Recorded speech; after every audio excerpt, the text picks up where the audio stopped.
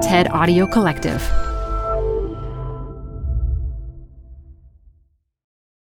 This episode is brought to you by Progressive. Most of you aren't just listening right now. You're driving, cleaning, and even exercising. But what if you could be saving money by switching to Progressive? Drivers who save by switching save nearly $750 on average, and auto customers qualify for an average of 7 discounts. Multitask right now. Quote today at Progressive.com. Progressive Casualty Insurance Company and Affiliates. National average 12-month savings of $744 by new customers surveyed who saved with Progressive between June 2022 and May 2023. Potential savings will vary. Discounts not available in all states and situations. Hi, I'm Debbie Millman. Canva is great for designing visual content for work, no matter what industry or department you work in. Now your next presentation with Canva Presentations. Start with a professionally designed template and use it as a springboard for your design. It's a serious time saver. Time to present but can't be there in person? Enter Canva Talking Presentations. Record yourself presenting and add your talking head to your slides so your audience can watch your perfected presentation anywhere, anytime. Start designing today at canva.com. Designed for work. I think it began to take 10, 12, 14 years before I became really fluent, I felt, and comfortable. So that when I saw a vision of something, I had a creative idea, that I had the skills to carry out that idea. This is Design Matters with Debbie Millman from DesignObserver.com. On this podcast, Debbie talks with photographer Albert Watson about the importance of preparing conceptually for a shoot. You have to have a plan. That's what's important, and that's preparation. Here's Debbie, first with some words about our sponsors, and then with the interview, which was conducted live from inside an Airstream trailer at Adobe Max in Los Angeles. I'd like to thank 2 of the patrons that help make Design Matters possible. Is your team designing an app from scratch? Rethinking the look and feel of your brand? Maybe taking on something massive like transforming your brand's entire customer journey? Well, don't do it the old way, passing numberless one-off comps through endless emails. Instead, do it all in one place. Do it in Adobe XD, now for free with the new starter plan. Adobe XD combines the ability to both design, prototype, and share in a single solution. Its combination of creativity and productivity lets your teams eliminate bottlenecks and simplify workflows. They can now create an interactive prototype and then share it with teammates and reviewers in a single place. It keeps up with today's creative demands by letting your team work when and where they want across Windows, iOS, the web, and more. Adobe XD has helped big brands change the way they create and review prototypes at a large scale. So don't do it the old way. Use Adobe XD, the design platform for the future, available today for free. For more information, visit xd.adobe.com today. Wix.com puts the creative power of building dynamic websites back into the hands of designers. As anyone who has spent time in a WYSIWYG platform knows, what you see isn't necessarily always what you get. On the flip side, for some, it's far too easy to get lost in code and lose the forest for the trees.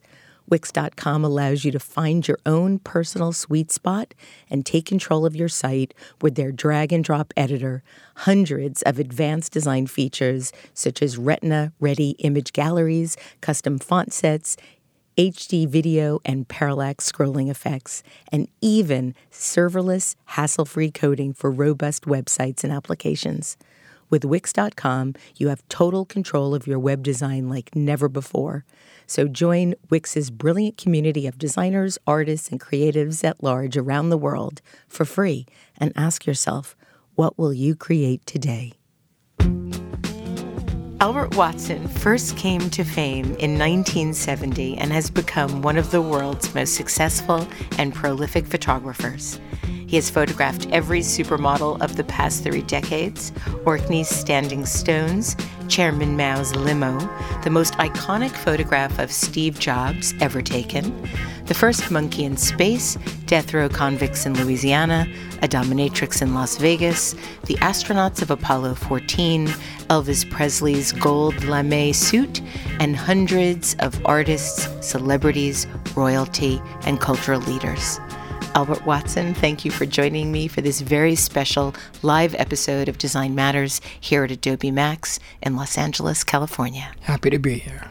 Albert, is it true that before you took up the photographic arts, you worked at Duncan's chocolate factory in Scotland? I did. I actually started out as a mathematician, and I worked at the Ministry of Defence in London, strangely enough. And I was operating a very kind of primitive computer, as you can imagine back, that would be in 1960. The computer was pretty rough, you know. It was about the size of this Airstream here. Yes. And so I operated that for a year, and then that was in London, then I went back to Edinburgh, where I'm from, and I got a job in Duncan's chocolate factory testing and tasting chocolates. So I did a lot of chemistry work because I was basically interested in mathematics and chemistry were the two things I was primarily interested in at that time. At that time, did you want to become a mathematician? I did. And in fact, I was going to go, I'd always planned to go back to university. And I actually, by going to night school, I gained entrance to go to Edinburgh University and study mathematics, but also I got into St Andrews University, which was the Duncan of Jordanston College of Art in Dundee, and I ended up having a choice. So in 1962, I could either have gone into mathematics or gone into what I wanted to do was art. And in Dundee, between 62 and 64, I studied basically many different types of art. It was a general arts program. And the idea of that was to find out what you were drawn towards or what you would be good at and so on. And after 2 years of doing everything from painting, drawing, pottery, silversmithing and so on, I gravitated towards graphic design. So in 1962 to 64, then I trained to become a graphic designer. But in 1963, for the first time ever, they offered a photography class. And of course, by the first month of 1963, I became really pretty much obsessed by photography. I just knew for some reason that I just wanted to do it all the time, every minute of the day and night. So by 1964, I qualified as a graphic designer, but I had what was called a craft subject in photography. Now, I want to talk a little bit about your parents. Your mother was a hairdresser and your dad was a former professional boxer. That is correct. What influence did they have on you as you were growing up? I think, it was a fairly normal upbringing. I had 2 sisters, but I think possibly my father was kind of an old school disciplinarian. So he was the kind of guy that if you went in to use our bathroom, make sure you fold the towels before, and make sure that the toilet seat is always down. Oh, good for him. So, because just in case a lady comes in after to use it, the toilet seat's down, So it was a nice kind of discipline thing that I hated at the time, but later in life appreciated. Because I would consider that I have fairly good discipline, and with fairly good discipline, but then over the years developing a deep passion for photography, those things came in handy. Now, I understand that your father always hoped you'd get a proper job. What proper job would he have liked you to have? Well, I think the first time he saw me strangely enough, the first thing he ever saw me photograph was a fashion shooting. And he saw me kind of running in there and adjusting the clothes on this girl and just making sure that the hair was okay and checking the lighting and then running in and doing the clothes and fixing a strap on a shoe. And then as I went back to the camera, he said, funny work for a man, this, isn't it? So he was he was a little bit, you might say, prejudiced about that. And when did he come around? He came around, I think, he didn't come around for years. That was, let's say, because I moved to LA, I went down to London, and between 66 and 69, I was at the Royal College of Art Film School. So I then entered the film world. And if you look at the work right now, you'll see that it's really a combination of graphics and film together. Absolutely. That's where it all came from.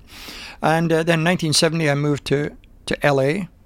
And in 1972, he actually visited me in LA. And he still thought it was a bit odd what I was doing, but he was impressed that I had a studio and a house by that time, you know. So he thought, well, he must be doing all right, you know. I don't have to send him any money or anything. And so there was no, you know, basically, I was doing fairly okay. But he was never impressed until 1986. And in 1986, I got a call from the Queen to go and do the royal wedding. You know, I was commissioned by the Buckingham Palace to do the royal wedding in 86 of Andrew and Fergie. And then he was impressed by that. You know, probably one of the simplest jobs I've ever done. Stressful, but simple. What made it simple? It's simple because basically they're standing there and you take their picture. So you don't have time. There were basically 11 situations I had to photograph. The first one involves 61 people in the throne room in Buckingham Palace. So is that the whole immediate family? Everybody that was a cousin, second, third cousin, and so on. So the extended. And it was quite complicated because at that time, Fergie's mother was living with an Argentinian polo player.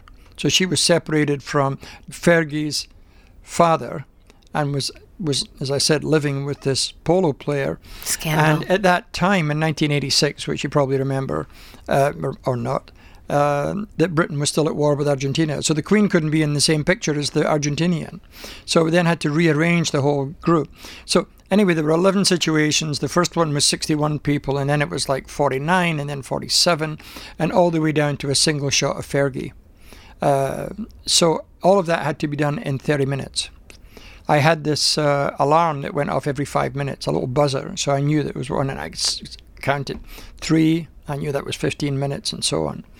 And so it was a bit of a nightmare that way, stressful, but we got it done. And one roll of film per situation, that was it, 12 frames, you know, per situation. As one of the most accomplished photographers alive today, it might surprise some to learn that you were born without vision in your right eye, which is also why you titled a book of your work Cyclops, and that is also the name of your company. Yes. An article I read from about 10 years ago said that the vision in your left eye is actually 20/20, but you wear glasses to protect it from hazards because you're down to just one. One eye. But it looks like you're wearing bifocals now, so I'm wondering... No, I'm wearing bifocals because a lot of times when I'm working, and if I'm in a darkroom working with negatives, or even sometimes when I'm working on a computer screen and I have to go close, I use a bifocal it's just more comfortable for me. And I don't use it that often. And when I'm on a plane, I don't really need them if I have good light on a book. But the one eye, a lot of time people ask me about that. Say, oh my God, a photographer with one eye. But if you think about it, and you watch a lot of photographers working, if they're working with Canons or Nikons and a lot of different cameras, when they look through the camera, they only use one eye. They're not using two eyes to look through a Nikon or a Canon or a Hasselblad.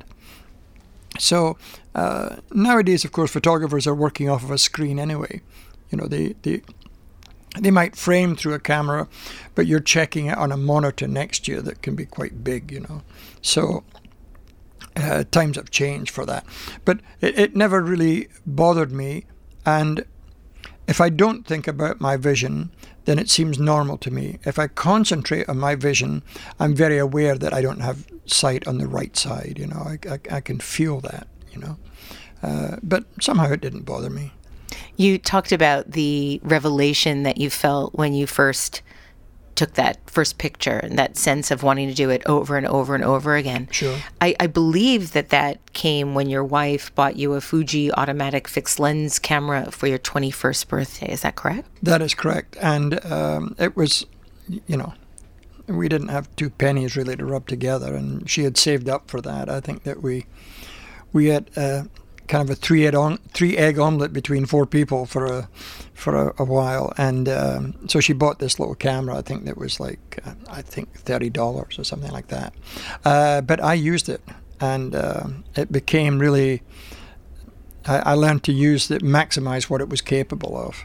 And of course, it was great. It was great to have my own camera. Otherwise, you were only getting a camera from the school every third weekend. So it was pretty limited, you know. When it came to picking up the art of photography, you've said that you were old school and felt a responsibility to learn the technical side of the craft, which was painful for you. And your advice to young photographers today is get the technical thing out of the way and become so fluent in it that there is no stress. And you've likened it to mastering driving. It's overwhelming at first, but with all the gauges and gears. But once you've learned it, it's muscle memory and you can focus on your destination. So I have two questions. Why was it painful at first? Because I'm not really a technical person. I'm not somebody that is really going to go to camera shops and go through all the latest equipment and test out the latest programs or the latest software in digital world and so on. And in fact, I actually got very good, to speak about something technical, I actually got very good with Photoshop because when I was doing Photoshop, I found myself operating Photoshop at about 5 miles an hour. And when I then began employing a really good technician who could go at 80 miles an hour, then I found the most efficient way for me was to truly understand Photoshop and what it was possible of, but to have those people working with me in-house. The thing that didn't work for me that a lot of photographers still do is they send their work out to a digital house. And the digital house does some work on it, sends it back, he makes a correction, sends it back. It just didn't work for me at all.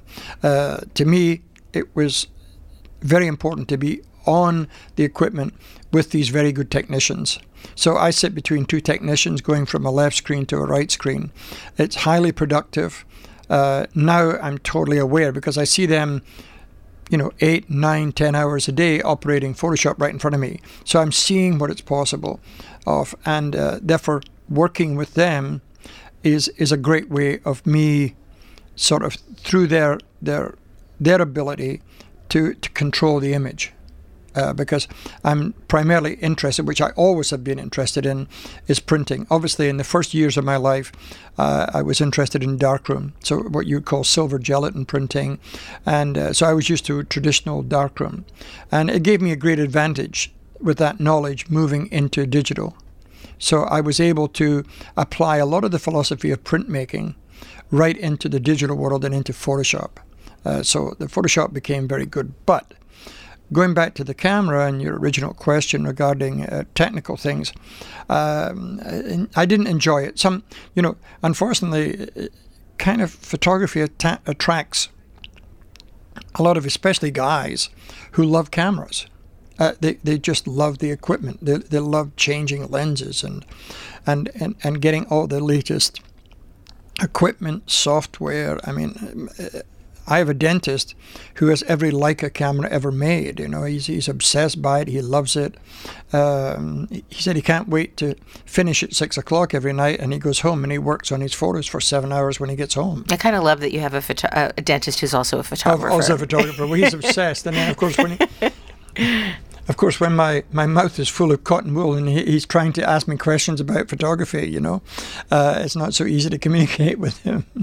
But he really is, he loves the equipment. And he does enjoy taking pictures. It's not fair of me to say that he's, 100% technical and never takes a picture. But the technical side, he has a love of that. Whereas I find a lot of the technical things a little bit annoying. But some of it, as you said, pointed out earlier, you have to learn it. You should have a knowledge of that so that you know what's going on. Given that you've been working through so many different phases of technical requirements or technical advancements, how long did it take you to feel like you've mastered each phase of the technical skills of your craft? Well, I think it took at least, remember I had a lot of training first. But you get training at school, but then you hit reality. You're no longer just trial and error. You have to be doing the real thing. You can't fake it anymore. You can't say, "Oh, I'll try it again tomorrow." I mean, you had to do it on the day and get it right. But I think in the beginning, and I've given this analogy quite a lot, I think in the beginning I would do a shot on a Monday that I would say is equivalent to the Sistine Chapel, and then on Tuesday I would look at the contact sheet and think that it wasn't as good as I remembered it, and then on Wednesday you throw it out. So the idea was, how do I manage to break this down to not let that happen? But I think it began to take 10, 12, 14 years before I became really fluent, I felt, and comfortable. So that when I saw a vision of something, I had a creative idea, that I had the skills to carry out that idea. But I'm always learning. Even to this day, I'm always ready for a surprise, something that doesn't work. So you like the act of learning then? Of course, you're always learning. There's always something new that comes along that you want to try, and you find it difficult, and you have to learn to master it. Because that's what you're meant to be, so-called, especially at my age anyway. You're meant to be a master of photography, so you better learn a lot of that stuff. But the technical stuff has to be a means to the end, not something on its own. Because sometimes you get a photographer that's completely fluent. You see the way that he handles his camera and the way he handles the equipment is very quick and fluent and natural, and sometimes I see that, but then I've had assistants that were technically very, very strong, very good, very proficient. And I remember one assistant going away and said he'd saved up enough money to work on his portfolio for 6 months. So after 6 months, he asked, can I bring in some pictures? And for me to have a look at them. And then he called up, and I made an appointment with him at the end of the day, like at 5:30, 6 o'clock or something. And I was actually looking forward to seeing them, And when he brought the pictures in, they were pretty horrendous. They weren't great. I wanted them to be great. You understand? I wanted them to be, wow, that's fabulous. You did a good job here. So, of course, you're always positive, someone who's trying to do good work.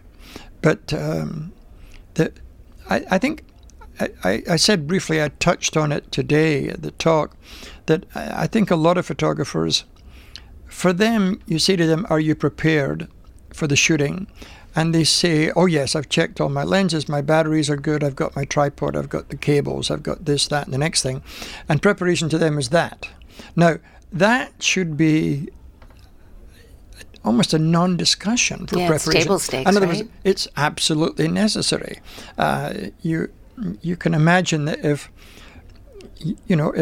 early on in your life, if your father's taking you on holiday and everything's packed and everybody's ready to go and you're ready off, and the car won't start because it has no gas in it, then at that point, you go, that's ridiculous, So I think that there's quite a lot of photographers that preparation means technical, and that they're technically prepared for the shooting. But then conceptually, they're very weak at preparing that. And what's the idea? I mean, I was hanging a show once at a museum in Sweden, and there was a photographer waiting to photograph me, and I said, I'm going to be about 2 hours. He said, that's fine. He was watching me hang all these pictures. And then eventually, after 2 hours, I said, okay, I'm ready. Where do you want me? Because he's the photographer. And he said, I've been thinking about it, but I'm not quite sure yet. So, meanwhile, you had all this work around you that I had pictures from every part of the planet. And he just, and then he turned to me and he said, what do you think? Now, I know it's always a little bit intimidating if you're a young photographer, you're photographing an older photographer that's been doing it for a long time. But in 2 minutes, in 2 seconds, I made some suggestions. And he said, oh, I love that. That's great. But he should have been prepared. I know that he was just looking at the pictures, not thinking. And I think that's a major problem with photographers, that they're not thinking about communication. I had an interesting exchange with Steve Jobs where I had really one thing prepared for him that I thought about. And I thought it was something that he would respond to and like, and it would be easy for him to do. And I said to him, he said, what do you want me to do? Because a lot of time people, that's what they say, what do you want me to do? And I said, well, I'd like you to give a fairly strong eye contact. And I said, I want you to imagine you're across a table from a lot of people that disagree with you. But you know you're right. And he just, of course, he smiled and he said, "Oh," I said, "That's easy." He said, "That's every day for me." And then I did that shot of Steve Jobs. And it was just really coming from the preparation of that one line. And you look at that line, and sometimes you say to a young photographer, the young photographer might say, "Well, it's not kind of a brilliant Shakespeare line." I said, "No, but it was really right on the money." Because when you see him, he responded to that. And he gave that ice-cold look with a tiny smile. And you felt that he was a bit of a killer, and which he was, So that sometimes it can be that simple, one line, But you have to know an awful lot to be able to come up with that one line. I did it on Steve Jobs. The Steve Jobs book wasn't out, but every single damn thing that I could get on Steve Jobs I read. So that I knew that if I was communicating with him and chatting with him about life in general, which you do sometimes, that I was prepared and I knew all about him, everything about him. I mean, I knew everything at that point about Apple and how it started and what they did and the different people involved and so on, etc., etc. And I knew a lot of things. I mean, Pixar films. I knew. This is in the days before Wikipedia as well. So how would you find out? Well, it was on the edge of it. 2006, I did that shot. Okay. So I think Wiki was there, but I got every book and every article that I did. I went to a library and picked up that stuff when I knew I was photographing him. So. And when you're with Steve Jobs, I think you had 30 minutes with other artists or other subjects. Do you have multiple scenes where you ask them to think about something specific, or is it just what that I'm one? doing. I mean, if you think of like the movie poster for Kill Bill with Uma Thurman, when she's in the yellow jumpsuit, and I spent a day with her because we had to do movie posters for all of the world. So the Japanese one was completely different. There she was dressed as the bride, if you remember that part of Kill Bill. And so she was wearing all these different costumes, but they were pretty sure that the one that they wanted was the jumpsuit, the yellow jumpsuit. And of course I did some action shots, and they asked me what I liked, and I said, to me the best shot is that she's not in action, and that she's cool and kind of ice cold. And in the end, that's the shot they actually used. I thought they would go for one of the, when she has the legs apart and she has that sword. And she was very good with the sword because she'd done a lot of work with it. And so you basically, someone said, well, you have to do action.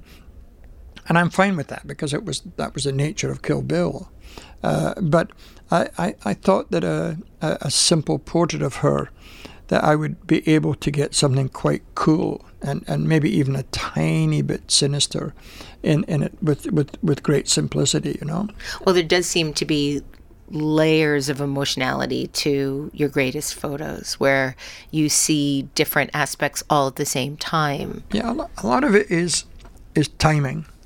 When you're shooting the person, you have to be really watching what they're doing. And I always preferred, once I got out of the 1970s and then into the 80s when I really began to work very heavily, and sometimes a lot of editors and magazines complained that my work was getting too heavy, too strong, What does that mean? Well, especially in fashion photography, sometimes if there's a lightness to the pictures and a little bit of frivolity and so on, a lot of times editors quite like that.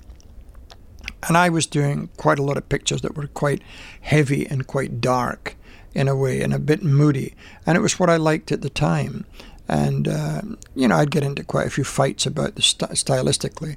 And then they would keep bringing up pictures that I did before that were much lighter and happier and so on. But, I mean, that change for me was going to be a natural change when the pictures became, for sure, I agree with them, heavier. For me, the pictures were stronger. But in some ways less appealing maybe to a mass audience, and it became more specialized. But these are the shots that we sell now for thousands of dollars, so I'm glad I stuck with it. You've said that the photographer's best weapon is not his lighting and not the cameras, it's his communication skills. How are you able to get a subject to open up and to feel comfortable and to trust you? I think in the end I try to be, wherever possible, completely honest with the person and very natural, And I'm never tricking a person into something. I'm always very direct of what I'm hoping to get and what I might get. And I'm also, often when the person goes into hair and makeup, I'm in there watching them have their hair and makeup done. And sometimes they're communicating with a hairdresser or a makeup artist, and I can feel something, see something in their openness. So I'm basically, from the minute they enter the studio, I try whatever possible to have them in front of me. You are able to solicit multiple emotions at once from your subjects. I know that when you were shooting Renee Zellweger, you asked her to concentrate on two different emotions, on being both angry and also in love. And I'm wondering, how do you get somebody to be able to do that? Well, sometimes you give a good actress. Of course, this is where actors are, of course, invaluable. I mean, I remember doing a TV commercial with Charlize Theron, and I explained to her it was a huge set I was working on with neon lights in the street with rain pouring down. It was inside an LA studio, and there was rain, torrential rain, and she ran across the street, and she's got just her handbag on top of her head, and you kind of see there's a man with her opening the door for her and closing the door, and you don't kind of see the guy, but you know he's there. And it was for jewelry, Italian company. And I remember saying to her, she said, "What do you want me to do?" I said, "Well, imagine you just spent the weekend with this man and you're madly in love with him, but you're not going to see him for a month. So you spent the weekend with him, but you're not going to see him for a month." And I said, you get into the car and you realize this is the moment that he's going to disappear from you. You don't see him. And at that point, in the rain running down the side of the car, she runs over to the car, she gets in, she's slightly flustered, and she puts her hand on the window, and he puts his hand on the window, from the other side. So the shot was fairly classic in a way, but she puts her hand up first, and she looks up for him, "Where are you?" And then his hand comes up and touches her fingers through the glass. And I remember explaining that. She said, "I got it." So I only explained it once. Sometimes you want to expand on it a little bit to give it. She said, "No, I got it." She said, "Don't worry about it. I got it." So I thought, well, we'll see. If you have got it. And I always remember that she did it. The first take was perfect. I thought she was going to cry when the guy she was like, and then just at the end, she gave a little smile, almost to say thank you, sort of thing. And so therefore, the communication with people and how you handle them is really important. With Renee Zellweger, when I was doing stuff, say on Cold, I think it was the movie Cold Mountain I was working with her on, and I said to her, imagine you're in a restaurant, and you have an 8:30 appointment with your boyfriend. And 8:30 arrives and he's not there. 8:45 arrives. So by 5 to 9, you're furious, but you're also worried. Why is he not here? So you have a panic that he's not there, but you have anger. So when he comes through that door, thank God he's here, but you're also furious. Where was he at 8:30? And sometimes you can work with a good actress, and you can pull that out of a good actress. You can really work with her where she's angry, but she's so happy to see him that is maybe 60% of her emotion that he wasn't hurt in a car crash or something, and now the 40% is where the hell are you? Why are you late? Sort of thing. So sometimes you can pull different things, and it doesn't take a lot of planning. You just have to have a plan. You have to have a plan. That's what's important, and that's preparation. What do you think the audience sees when they see that Renee Zellweger photograph? I'm not so sure. I mean, it's just the way I like working, and I hope that they manage to, I hope they manage to see some weight in the picture because I did that. I did another tight movie poster on Kate Blanchett for the movie Veronica Guerin, the Irish activist, and who was assassinated. And I read that you really like her face. Of course, I like her face because she's a great actress. And I like her face, but she's a great actress. I mean, she's just simply a great actress. I mean, and I said to her, and once again, they ask you, say, what do you want me to do? I said, I'm just wondering, is there any way, there are obviously times in the movie where your life is good and positive and so on, but you must know in the end that there's a great danger of what you're doing. And of course, she knew it was dangerous. The real Veronica Guerin knew it was dangerous. And then she was assassinated. And I said, it would be very good if you can somehow play on this idea that you're hopeful about things, that you feel you're a good journalist, a good writer, and that you're doing the correct thing in life. But boy, are you worried about your own safety. And if you ever find that shot, the Veronica Guerin poster, have a look at that. And she did it beautifully. So sometimes people see all of that. But to me, sometimes what's important is that I actually go through that procedure, that I go through that in my head, and that I'm trying to deliver something for myself and a client. I'm trying to work so I'm not just there saying, okay, just be there, give me a little smile or something, I'm trying to give them situation, trying to pull something from them. Not everyone is as accommodating. I understand Chuck Berry was quite rude. Well, one of the real big disappointments for me was with Chuck Berry, because I was a gigantic fan from when I was very young of Chuck Berry, and he was just basically a real jerk. I mean, what can I say? He's gone now, so it's not good to speak ill of the dead. But boy, he was just so rude and nasty. And the more I poured on niceness to quell that fire, I was trying to put his anger out with niceness and friendship, kill him with kindness, kind of thing, and so on and so on. And it just was never. It was just almost going downhill. It was even getting worse, So that was a big disappointment for me. But he was actually the worst of all the people. I mean, I photographed.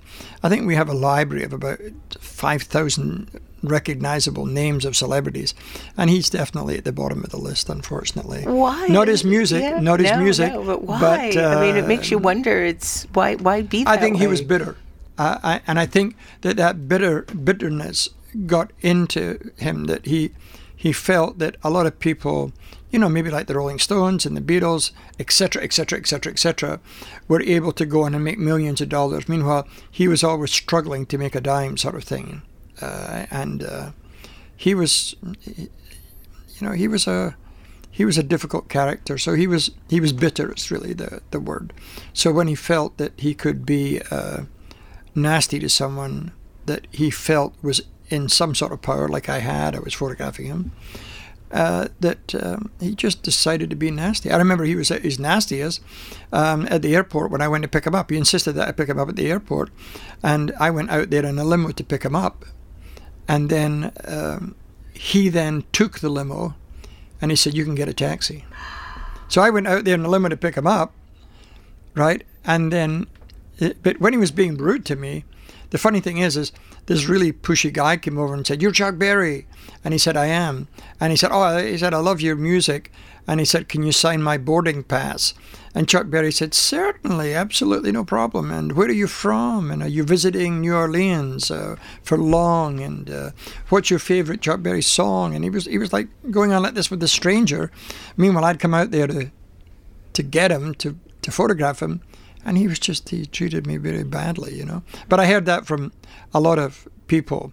There was another group called Sha-Na-Na, and there was a group in Sha-Na-Na there was a guy in it called Bowser, and he went on to produce a lot of concerts, and he was producing the Chuck Berry concert in New Orleans, and Chuck Berry with Bowser was atrocious. He was worse with Bowser than he was with me, So it was a sad thing, because I wanted him to be great, and he is great. He just wasn't great to me, Today at the Adobe Max conference, you shared a story about Mick Jagger, and I hate to ask you to be redundant, but for those that are listening to this episode that might not have had the opportunity to hear it, would you share that story? Sure. So I was doing this series for Rolling Stone, and I was doing the heroes of rock and roll, and I did a whole ton of them, and Mick Jagger was one of them. And in fact, they ended up using one of my shots for the cover, and I had gone to Graceland and I photographed Elvis Presley's gold lame suit. And that's what they actually used for the cover, was Elvis's gold lame suit, and it was called The Heroes of Rock and Roll. And it was their 25th anniversary issue, I think. It was nice for me. I'd photographed Mick several times, so I knew him. And I went out there, and I just had this idea of photographing him in the front of a Corvette, where there's a leopard in the passenger seat, and he's driving like he's the driver, and he's driving a leopard around. And it was just a surreal idea, surreal kind of put together, you know. So when we got the leopard there, it turned out the leopard was dangerous. And so Mick was nervous with the leopard, and I was nervous too, because I could tell that the leopard was ready to pounce. Wild. It was wild, you know. The leopard was well behaved with the trainer, but the minute the trainer was 10 yards away, then he was not.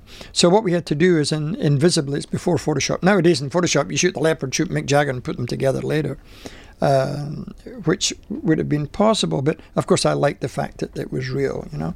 Anyway, so I said I'm going to build a little black partition between the leopard and Mick Jagger out of a piece of plexiglass that I cut down. And while we were building all of this, I got this idea, and I said, why don't I do this double exposure portrait of you with the leopard? And he said, fine, because we were just waiting. And I went ahead and I photographed a portrait of the leopard first, and I drew the eyes, the nose, and the mouth and the ears of the leopard on the viewfinder of the camera. And then I shot the roll of film, rewound it, and then fitted in. And I was very careful with exposure, because somebody said online, it's not a double exposure, that's impossible, and so on, because we don't see Jagger's ear. But I knew that if I did the exposure the right way, that part of and the way I lit Jagger, that part of it would fall away into black, and of course the black was replaced by the spots of the leopard. So of course it was a double exposure, so it works, because a lot of photographers said it's an impossible shot, you know. But I knew how to do that. That's another technical thing. You see where technical can creep in.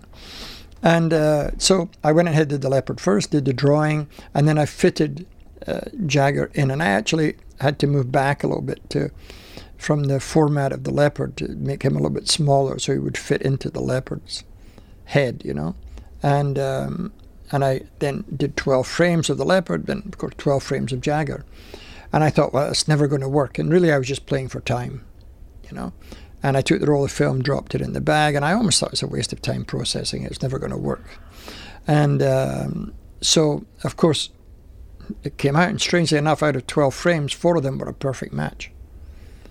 So it was always kind of a miracle that it worked. Well, and I kind of told that story today to let people know that I sometimes go on a lot about preparation, but that shot wasn't prepared. So sometimes preparation, and you know, Albert, you go on about preparation, but you didn't prepare that shot. No, I didn't. But because in my head of all the preparation of what I wanted to do, and possible a second or third shot that I wanted to do, your brain is working at a speed that therefore, when you turn to something spontaneous that you hadn't planned, your brain's working quick enough to pick up something that you might be able to pull off, you know, even though it's a long shot. And in the end, it actually worked perfectly. And of course, he loved that shot. Well, it's one of the most iconic shots ever taken of him. But I also think there's something really interesting about the notion of preparation and opportunity. You know, that's when I think luck happens. That's when something magic happens, when you've prepared enough and something happens. You're lucky. If you remember, I told the story of Alfred Hitchcock with the goose. Yes. And share that again, because way. So that photograph of Hitchcock with the goose, initially the magazine, the reason he's holding a goose is that he was a gourmet chef. Right. And he was going to give the recipe for his Christmas goose to the magazine. And if you look closely at that shot, you'll see that there's Christmas decorations around the goose's neck. So when which I brought along with me, and I was doing the shot in July or something. It was hard to find Christmas decorations, but not in LA. And so I said to them, if he's holding a plate with a cooked goose, which is what they wanted, I think that the cooked goose on a plate with him with a bow tie is going to look like a waiter. And I said, that's not really the right mood. I said, it's not very Hitchcock. And I said, I'm sure he'll pull it off with his expression. He was good at that. He was like an actor. I said, but isn't it better, even in addition to the plate, that we have him with his hands around the goose's neck, like he strangled the goose, And I thought, well, they'll never go for that. And then I got a call back and from the art director who said, the editor-in-chief loves it, and you don't have to do the plate. So it meant I could spend more time on the goose shot. So that was a big relief, that I didn't have to do, plan A and plan B. I just had to do plan A. And so I think, and I was a starting out photographer then. So starting out, Albert, that was your first... That was the first famous person I photographed. Yes, but that was 1973. It was Harper's correct. Bazaar. Ruth Ansell was the art director. That is correct. And Bea Feitler. Yes. The two art directors. And Ruth was the person I was communicating with. And Ruth was a great art director. Yes. Great. Really. But that, that might make sense to some people. Well, of course, he could get his way. That was when he was famous. This was before you were well known. How did they even find you? How did Ruth and Bea find you? I think that they just didn't want to fly a photographer out from New York. And then the West Coast editor said she knew of a photographer. She'd seen some work that I'd done for the LA Times color supplement. And she liked what I had done, and she called me up and she said, "Oh, I'm the West Coast editor of Harper's Bazaar." I said, "Oh, thank you very much." I thought it was just that was it. But in fact, she recommended me for that job, and then Bea Feitler called me up, and that's where that came from. You have photographed way, way, way more subjects than just celebrities. You did a remarkable series on Las Vegas where you featured a professional dominatrix. You shot her for 14 hours straight in a budget suites hotel. That is correct. And emerged with an incredible photo of a leg in a high heel atop a stove. Yeah. And discussing that photo, you've said that you've been asked, did you plan to do that in the shoot? And your response was, no, I was in an environment that allowed it to happen. When you see something like that, you have to latch onto it right away. And was that something that happened? Did you know in the moment when you see something that that's what is right, or do you ultimately discover that after when you look at all the film? I think in a project like that, you're not doing, you're not advertising a bottle of water. You're not advertising a car. Nobody's saying, make sure you see my Cartier watch. Make sure that I see the earrings. You're free falling. In other words, I didn't have to shoot that shoe. I had a bunch of shoes there. I said, change the shoe, put a boot on. You're in free fall of creativity. You can do anything. And when I was in that room, I'd planned in that room to do several shots. Now, did I plan, since I'm always speaking about planning and preparation, did I plan that shot? And a lot of times you get sometimes young photographers saying, but how did you know how to put the foot on the stove? And sometimes questions like that I just cannot answer. I saw it and it came into my head. Maybe it was by that time that I'd had been a photographer for 30 odd years. Probably. Before those 30 years, I was trained as a conceptual thinking and graphic design. Okay, maybe. I was trained as a film director. I came out on a director's ticket from film school. So, therefore, you're involved in creative communication, which is what a director does essentially, or should be doing. So it's that these things all came together at that moment. And therefore, I just saw it. So sometimes these things pop into my head, and they're just fortunate. I don't know how or why they pop in, but I would imagine it's a cumulative knowledge. I was speaking about earlier about the Beatles, and when they arrived in '63, everybody said, "Wow, they're so good, these guys. How are they so good? We never heard of them before." And then suddenly, 1963, they were the Beatles. And then when you see the anthology of the Beatles, you realize that you see a picture of them playing in early 1959. And you go 59, 60, 61, 62, and then in 63, it's 4.5 years. So you go, what were they doing for 4.5 years? They were slogging away. They were playing gig after gig after gig after gig. So therefore, sometimes when you get to the point, they were obviously geniuses, so there was no question at all about that. So that, of course, plays into the whole mix. It's one of the ingredients, the magic dust, that goes into the making of that cake that was the Beatles. But the slog is part of it, unfortunately. Well, you started shooting bedpans, right? Some of your early work was... I was doing hospital appliances. I did I remember back in England, just before I came to America, I actually got a job from a rental company that rented chairs for parties, and they said, we can deliver these chairs and tables and things for parties, tents. We can deliver them anywhere. And so they booked a studio for me to shoot. I said, well, why are we doing it in a studio? Why don't, for example, there's a flat sand beach, a couple of hours from London. Why don't we take all the stuff down there and I'll shoot it on a beach? Since you deliver the stuff anywhere, why not a beach? And they all looked at each other, the executive. They said, oh, we love that idea. That's great. I said, why don't we do it in a beach and maybe in a forest or next to a stream? So I can do some landscape work, but there's your chair and you'll drop it anywhere, because that was their main thing. We'll bring the chairs, the tables, everything you need for a wedding or a party, we'll bring it to you. And so I photographed all these things in a natural environment, So even back then I was trying to conceptualize and trying to think about things and put something together that was a little bit different, but I was using what I was trained to do as a graphic designer is to try and conceptualize, One of your most recent projects is the shooting of the 2019 Pirelli calendar. Yes. Which you've described as one of the greatest commissions a photographer can get. Sure.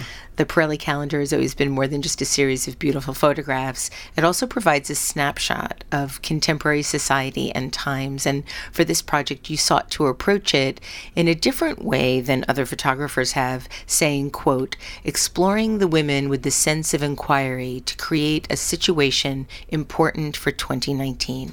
So can you tell us a little bit more about your take and the final product? Well, Pirelli calendar was famous for kind of taking a bunch of models down at the beach and taking their tops off. Right, cheesecake. So that was because it was essentially a pin-up calendar. And it just, for me, in a present climate, seemed wrong to do that. And in fact, the New York Times, when they interviewed me, they had the headline, and they basically said Albert Watson treats women now as subjects, not objects. And which I thought was fair enough, and I thought, well, I was trying to do that. So I didn't feel the pressure of, say, the Me Too movement not to, a nude woman. But it was a difficult problem because essentially, men, the idea of the Pirelli calendar was kind of a mechanic in a garage calendar. And you pin up on the wall beautiful women, so they're pin-ups, So it was hard for me, which I could have gone in that direction. I've certainly got enough work to prove that I could go in that direction. And I just came up with a different concept. And I wasn't, the thing with the Me Too movement, which I think is a great movement. I think it's completely valid. But in fact, my way of dealing with women sometimes, if I wanted to photograph a woman nude, I just ask her. And if she says no, end of the discussion. There is no more discussion. I never, ever, ever ask a woman that twice. I say, well, oh, can you think about it? It simply leaves the discussion. So that Me Too, which is much more to do with harassment than anything else. It's not to do with say taking a photo of a nude woman, and I certainly have. There's plenty of women that are very happy to be photographed nude by me, so it's not that I have to worry about that. And as I said, I ask people, I said, this is what I'm doing. Are you all right with that? And if you're not, I understand it, and I never try and persuade them or do anything like that, So talk about the concept for the Pirelli calendar. So the concept, I came up with the idea almost like they were movie stills. So I shot everything widescreen, like what's called 16:9 format. And I basically had the 4 women play different characters. So I got Misty Copeland, who's a world famous, amazing, outrageously amazing dancer, because I've seen her dance at Lincoln Center. I cast her as a dancer. Okay, so that's fairly obvious in a way, but I didn't want her to play herself. So I gave her basically a boyfriend with someone she knew and another dancer. And the scenario for them was 2 dancers living in Miami, because we shot it in Miami. And it was 2 dancers living in Miami. And they were trying to make it. And he basically, we said, danced at a local hotel, in a Cuban dance thing, which we kind of showed a little bit of. But to make money make ends meet, I had her dance in a strip club. And, of course, I was never going to have her stripped, but I was going to have her in pole dancing. So I personally love the idea of Misty Copeland pole dancing when she's a classic, ballerina, and she actually loved the idea. And like anything, there was some journalist said, "Oh, you forced her." I said, "I didn't force anybody." I said, you don't know Misty Copeland. Misty Copeland, if she doesn't want to do something, she's not going to do it. That's the end of it. She's a strong, strong, strong person. So anyway, it was a movie about her in Miami trying to make it as a dancer, with dreams of going to maybe Paris to dance or Milan to dance or something like that, And then we did Letitia Casta, who used to be a model but is now only doing movies. And I cast her as an artist painter. And she has a studio also in Miami. And her boyfriend was Sergei Polanin, the Ukrainian dancer, who's an outrageous dancer. I mean, really ridiculous. I mean, he's kind of as good a dancer as Misty is, And I'm happy that we didn't use Sergei with Misty, because it would have been too strong, And we did use a strong dancer with Misty, but not as famous as, say, Sergei is. So Sergei and Letitia worked out beautifully, and they were living in this beat-up loft in Miami, and she was a painter, and I photographed them together. I did portraits. They kind of have a pet parrot. They live in part of the time they live in an Airstream, just like the one we're in right now. And was this a story that you constructed on your own? Oh, we just constructed it as an idea. So that was Letitia. So that was woman number 2. Then we did Julia Garner from Ozark. And I always wanted to use her because I thought she was great in Ozark, the Netflix series. And I cast her without a boyfriend, but totally dedicated to photography, and she wanted to become an art photographer who was a botanical photographer. She loved photographing plants. And she also did some nude photography, and it's actually the only nude basically almost in the whole calendar, that there's a shot of her in a tropical garden photographing another woman, who's posing for her. Apart from that shot, the other 9 shots of her are Julia Garner working and thinking about her work and so on. Each character has 10 pages. So the calendar has 40 pages in it. And the final one, that's Julia Garner playing the photographer. And she's also dreaming. So the name of the calendar is really dreaming, because everybody's trying to make it, trying to do something, trying to be successful, thinking about their future. And they're dreaming, And the final one was Gigi Hadid. And I didn't cast Gigi Hadid really as a as a character, but I saw her more like a Paris Hilton, who just happened to have inherited $300 million.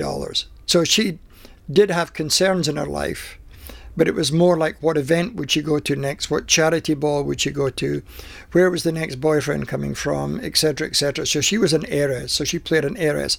And her best friend was the designer Alexander Wang. And he played kind of a confidant, almost her personal psychiatrist, and was a close friend of hers. And we shot it all in the penthouse at the Carlyle Hotel in New York. So 3 of the women are in Miami, and 1 was in New York, with views of Central Park, and it's much darker in its look because it was New York wintertime sort of thing, wintry days anyway. And that was the 4 women. So each, as I said, of the 4 women get 10 pages.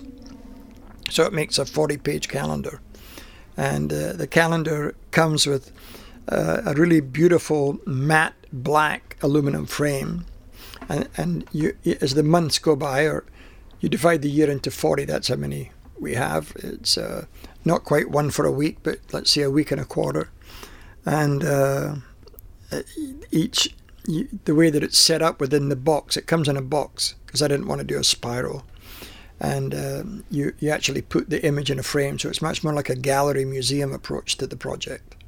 And you have a big gallery show coming up in Toronto, I believe. In Toronto, with all new work, nothing to do with Pirelli.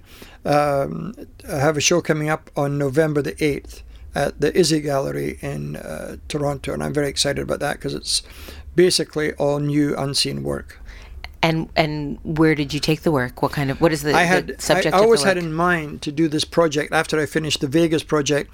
I had this idea of doing a series of nudes with women, and I had gone to the island of Skye in Scotland for 6 weeks, and I did a landscape project there with a full crew. So I was there for 6 weeks, and we shot 12 hours every single day, rain, shine, it didn't matter.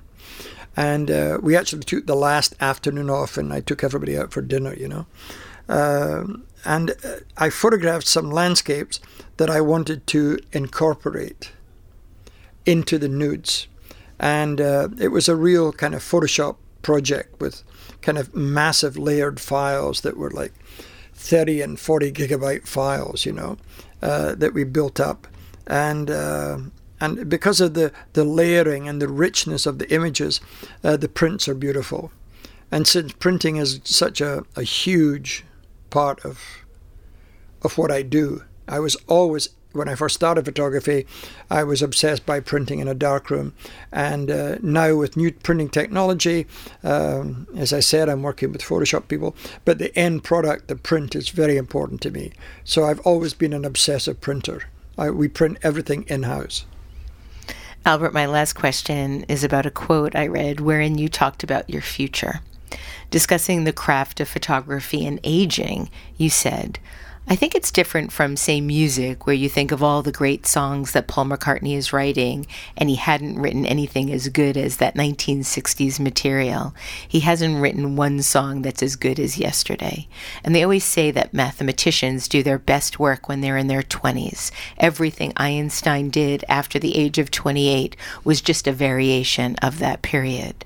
But with photographers, you're relying sometimes on techniques that you've learned, and then later on in life, you're using those techniques to make pictures.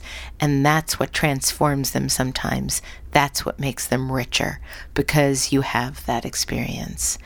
That's a thrilling prospect of what you have in store for us. I'm assuming that you will never retire. No, you never, photographers are lucky or unlucky, because people are always saying, will you ever retire? And of course, you just don't retire. You just, what's happening next Monday? What's happening next Friday? When's the next project up? Okay, we have exhibitions coming up in Venice, and then we have an exhibition coming up in Kyoto in Japan. Earlier this year, we in the largest contemporary photography museum in China. We had a big show there. And we went to China for that. So you just keep on trucking along. I mean, photographers just keep on trucking. And I think that you like to fantasize that a photographer is like a wine, that the longer you leave it in the bottle, in the cool cellar, it gets better, So it doesn't mean to say that, maybe a picture I did 40 years ago, is not as good as I do now, because I think some of the work I did back then in the 80s, and I still like it. I don't look back and say that's awful. But I like the new work particularly. And I'm glad I did the old work, but I'm glad I'm not doing that work now. So you always, I'm afraid the analogy with going up a ladder is always that onwards and upwards, you always want to get up that ladder to the next rung and see what you can do, Well, it's lucky for us that you have yet to peak. Yeah, I'm doing my best. Thank you, Albert Watson. Thank you so much for joining me today for this very special live episode of Design Matters here at the Adobe Max Conference in Los Angeles, California. Yeah, Adobe. This is the 14th year I've been doing Design Matters, and I'd like to thank you for listening. And remember, we can talk about making a difference, we can make a difference, or we can do both. I'm Debbie Millman, and I look forward to talking with you again soon. For more information about Design Matters or to subscribe to our newsletter, go to debbiemillman.com. If you love this podcast, please consider contributing to our DRIP Kickstarter community. Members get early access to the podcast, transcripts of every interview, invitations to live interviews, Q&A sessions with guests, and a brand new annual magazine. You can learn more about this at d.rip/Debbie/Millman. That's d.rip/Debbie-Millman. And if you really like this podcast, please write a review in the iTunes Store and link to the podcast on social media. Design Matters is produced by Curtis Fox Productions. The show is published exclusively by DesignObserver.com and recorded at the School of Visual Arts Masters in Branding program in New York City. The editor-in-chief of Design Matters Media is Zachary Pettit, and the art director is Emily Weiland. Generous support for Design Matters Media is provided by Adobe XD and Wix.com.